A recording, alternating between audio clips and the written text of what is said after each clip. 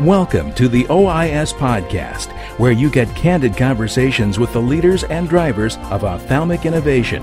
And now, here's our host, Tom Salemi. Hi, everyone. This is Tom Salemi, your host of the OIS Podcast. Thanks for joining us today. Timing is absolutely everything in most things, and the public markets are no exception. The ability to measure the swings of the market cycles can be the difference between making and losing a fortune. So it's great to understand how these pendulums swing and why. So today we're going to speak with David Nierengarten. He is a managing director at Wedbush Securities. David's been covering biotech for over a decade.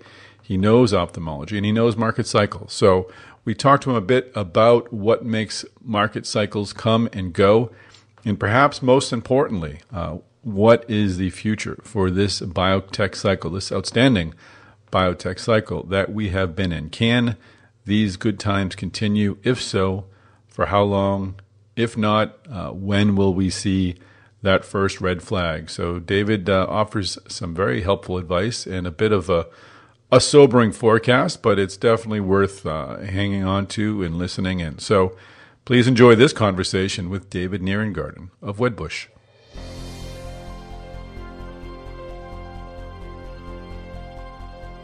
Well, David, welcome to the podcast. Thank you. We're here today to talk about to market cycles, and specifically biotech market cycles. I mean, historically, we've seen IPO windows open and close. They usually remain open for a short time and close for a longer time, but we've had a pretty great run going over the past 3 or 4 years. So I'd like to just get a better understanding of the nature of market cycles, sort of where we are in market cycles, and if you dare forecast where we're going to be going in market cycles. Before we get into that question, I just wanted to get into your background a bit. You've got a bachelor's in biochemistry and a PhD in biochemistry. Was research ever an intention of yours, or were you always headed to Wall Street? Yeah, I entertained the notion of pursuing a career in research or in academia when I started my graduate studies. However, that somewhat quickly diminished in importance as I went through my second and third year in grad school, and then I got attracted to the stock market. Started writing, a bit for the Motley Fool for fun, and to teach myself a bit about investing in the stock market, and that eventually turned into my first position out at post-grad school in a small venture capital fund.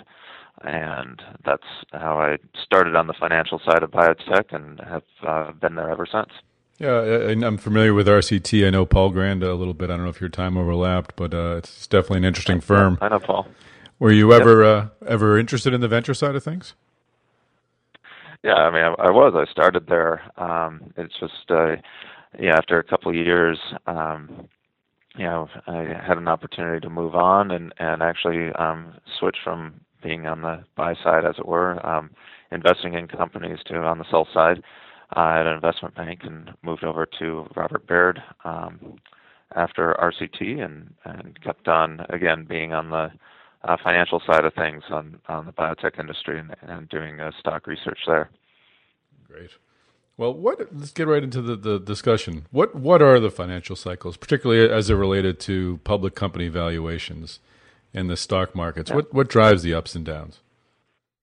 Yeah, I mean, there's probably a lot of financial academic work on what exactly drives the ups and downs, but what we do have is the evidence and the data from what comprises a financial cycle. And typically, what happens is we can start with a recession, for example. A recession is defined by a couple quarters of economic contraction. And during recessions, typically the stock market bottoms out a little bit before the recession is termed over, where the economy starts growing again. And the stock market bottoms, the valuations are at their bottom, and then the as the economy starts growing, typically the stock market leads the economy a little bit in terms of growth and appreciation. And in the early part of the cycle, typically the appreciation of the stock market is related to more rapidly growing sales and earnings of companies in the stock market. And then towards the middle and later part of the cycle, it's actually driven typically by what's called multiple expansion, or increased valuation, despite earnings and sales typically not going up as much as the stock prices are. And people argue whether that's irrational, but it is what it is. It's what happens. And then again, when the economy starts slowing down and we come into a recession, the stock market tends to drop and tends to lead the way down a little bit before the economy bottoms. And typically, the stock market loses about 50% during a recession. And of course, there's a range, but the median is around 50% drop for the stock market, and as it goes into the next recession. So that's what drives the ups and downs. Again, I think is open to a little bit of debate, but generally, it's related to the economy, and then a bit of multiple and valuation expansion, and then of course contraction when the recession hits. And do these laws apply differently to micro or mid or large cap stocks? Is the law of nature generally the same for all? Yeah. So the typically micro and mid cap stocks, especially those that are more dependent, and generally they are by definition more dependent on the capital markets, on financing through debt or equity transactions. Because they're dependent on investors' goodwill, as it were, they tend to be affected more by the ups and downs. So they tend to go up more and they tend to go down more with the stock market.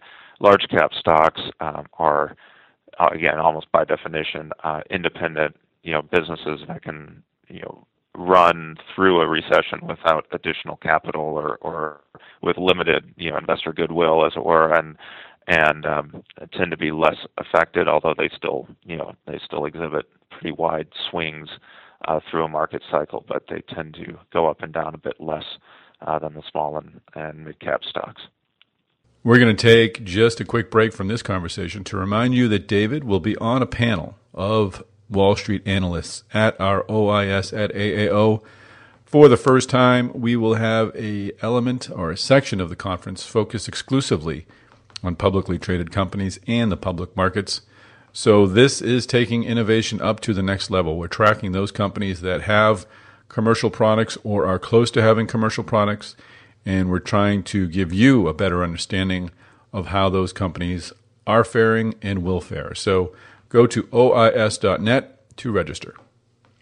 So the last 4 years, we've seen a great surge for biotech and a lot of opportunities for IPO, and it's a window, as I said earlier, that doesn't usually hasn't historically stayed open for this long.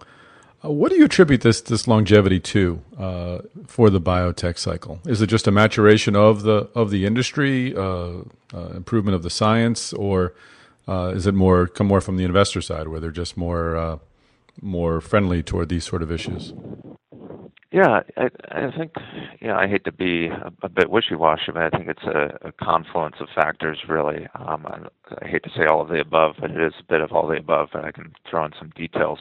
The window has opened wide and has stayed open, I think, for some fundamental reasons. We have seen a definite increase in FDA approval of drugs, and that's related to, in my opinion, better science and better drug development. Again, a maturation, as you put it, of the industry, and kind of a collective knowledge of how to develop drugs and develop better drugs has improved, and we've seen the results of that in more FDA approvals. The time to approval, especially for the so-called targeted therapies and such, has also declined. And that's very important, and that builds on the science too. This is all kind of it's like building a skyscraper. You just don't have one one component supporting the structure, but the improved science, and you have the Human Genome Projects, things like that have really contributed to the knowledge base that has developed these targeted drugs. And the targeted drugs not only have a better chance of getting approved, but they get approved in a shorter time. Now, and then what has that done is really increase investor enthusiasm around the companies. And so, yes, investors are enthusiastic, have supported IPOs, increased IPO issuance, and have been more than willing to invest in the new companies that are developing this good science and better drugs. And then there's a bit of market influence also, where while we've had a recovery, of course, in the stock market, or the economy has recovered a bit, and the stock market has certainly recovered, the economy isn't growing as quickly as it has in past recoveries. And so if you're an investor and one of your options is to invest in, say, Caterpillar or a biotech stock that's exhibiting much faster growth than Caterpillar, because Caterpillar is more tied to the economy, and we're only seeing 2% GDP growth. Well, in healthcare, we're seeing much higher rates of growth in sales and earnings. That investor might prefer to invest in the growth stock and the biotech stocks, and that has I think contributed to investor willingness to support new issues, to invest in larger biotech companies, and basically biotech across the spectrum. So, I guess the question you would ask then, where are we now in this cycle, in this biotech swing? Are we at that point where the prices are sort of outpacing performance, or is there enough underpinnings of success in product sales and approvals that you see some continuation of these good times? Yeah, I think this goes back to my earlier comment on the stock market and investors being happy until they're not. Essentially, it's unfortunately kind of like the Thanksgiving turkey. He's living fat and happy until the day before Thanksgiving. I think the cycle, or I think biotech will continue to do well as long as the stock market and the economy are doing well. So where are we now is depending on what you think of the business cycle a bit. There is certainly we've had several good years. Certainly, the market has had several good years, and typically your business cycles are anywhere from 4 to 7 years, and we're kind of getting to that point. So are we closer to the end than the beginning? Certainly. The flip side is growth has been slower than in previous recoveries, and so one can argue that before the excesses build into the economy, we need to have a bit more growth. And I kind of lie on that side of the argument. I don't see an immediate or a recession around the corner, meaning in the next 12 months or so. After that, it's maybe, but it's I don't think we're right before the end of the good times, and so I think there's going to be a continued outperformance of biotech. One thing, we will have volatility in between. I honestly can't remember a year, and I've been covering biotech, the biotech industry for quite some time. I honestly can't remember a year where there wasn't certainly a 10% drop, but I don't think there's been a year in the past 10 where there hasn't been a 20% drop. Somewhere in the middle of the year, and yet there's been, certainly a recovery from that, even in the middle of the year, as we saw last year. For example, after the spring correction of about 21%, the market recovered in the next few months and continued to go higher. So, people, I think, forget that too quickly, that there is a lot of volatility in the biotech industry, and just because the biotech's index drops 20%, it doesn't mean that it's over, that this is the year it's over. It might be, but it's certainly happened before, and it's done well afterwards. So, but is it as the economy goes, so goes biotech? In other words, is it possible that we see a I keep wanting to say tanking, but I'll say a decline in the biotech market, even if the economy is chugging along, or are the two sort of intertwined? Because there's a lot of variables. I mean, there's the election, there's news reports about this pharma company charging that for a drug. Lots of things out there could go wrong. Yeah,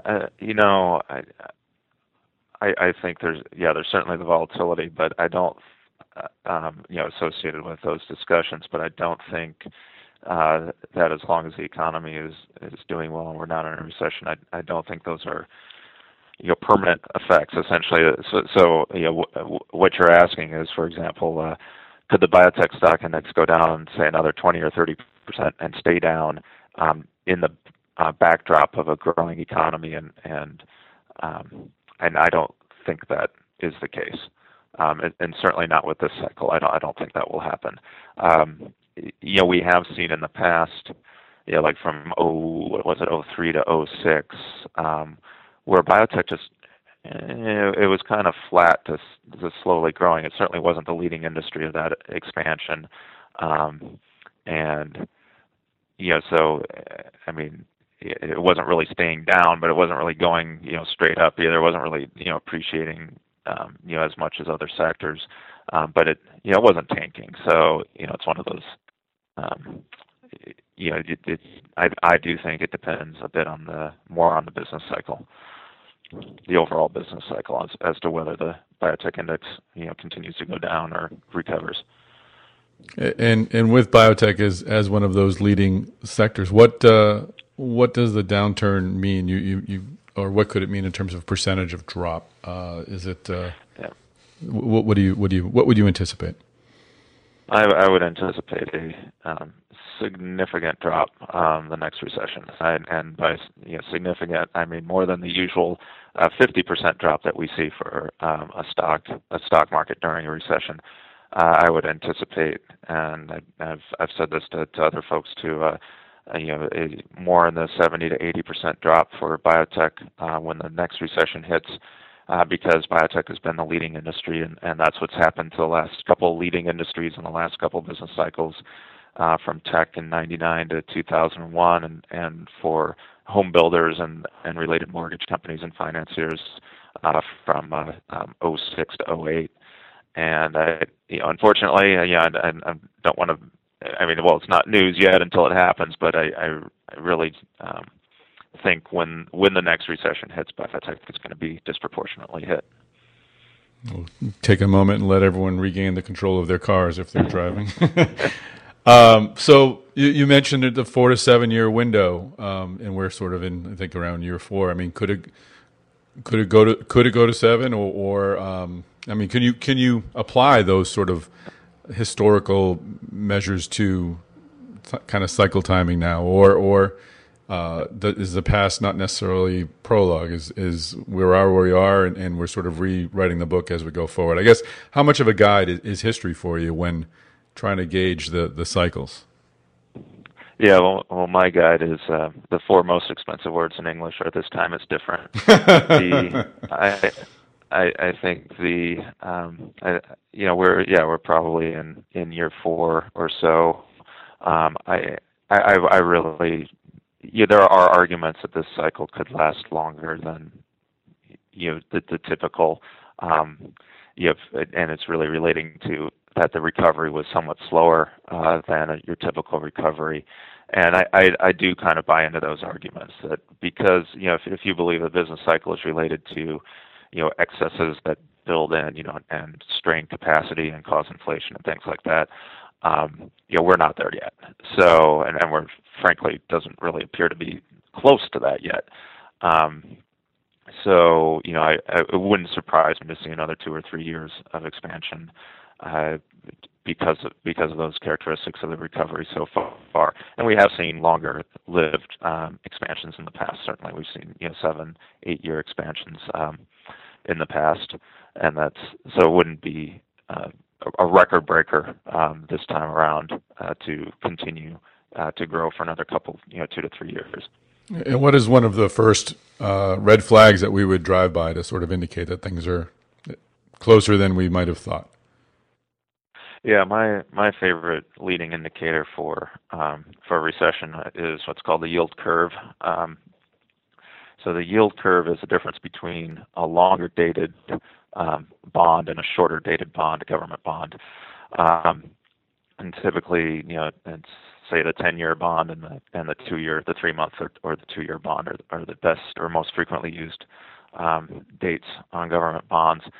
And when that yield curve is positive, meaning the 10-year bond or the longer dated bond yields more than the shorter dated bond, which makes sense, then the economy is typically in an expansion mode. When that flips and turns negative, when the short-term yield is higher than the long-term yield, that means that typically indicates and has indicated in the past that a recession is likely to occur within the next year. This happened before the last couple of recessions. It's a little tricky to figure out how that could happen this time around because of the Fed keeping the rates pinned at 0 to 0.25% in the near term. But it has happened in Japan. Japan has had recessions with a positive yield curve with their central bank keeping short-term yields down quite a bit, and that's happened when their yield curve has shrunk to around a 0.5 or 0.6% difference, and we're not there yet in our yield curve if you consider that to be a model for predicting a recession in a zero-bound environment. But that's long story short, that's my favorite indicator, leading indicator for a recession. Right. And final question, since this is an ophthalmology podcast, do the subsectors within biotech have their own sort of cycles? Is ophthalmology, could that be trending one way while oncology is trending another? And if so, where's ophthalmology sort of in its cycle? Yeah, that's a really good question. I think there are certainly subsectors in biotech that move differently than the overall index. What I've seen that relate the most to is investor sentiment around,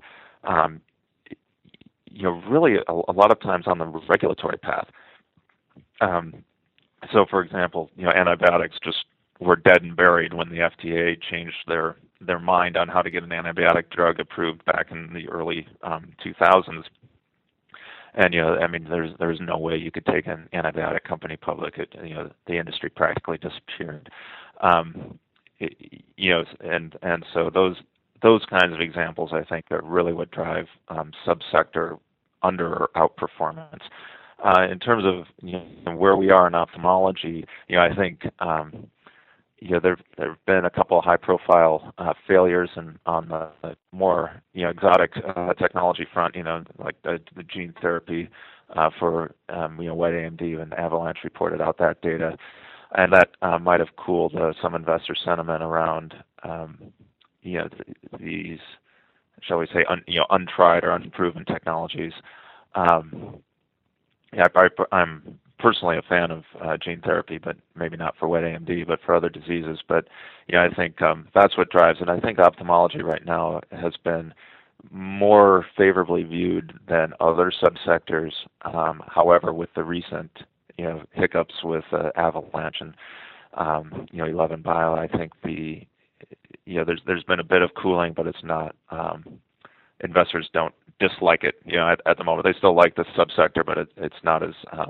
I don't think it's quite as popular as it was a few, 6-7 months ago. Yeah, we had Spark last week, so that helps a little bit.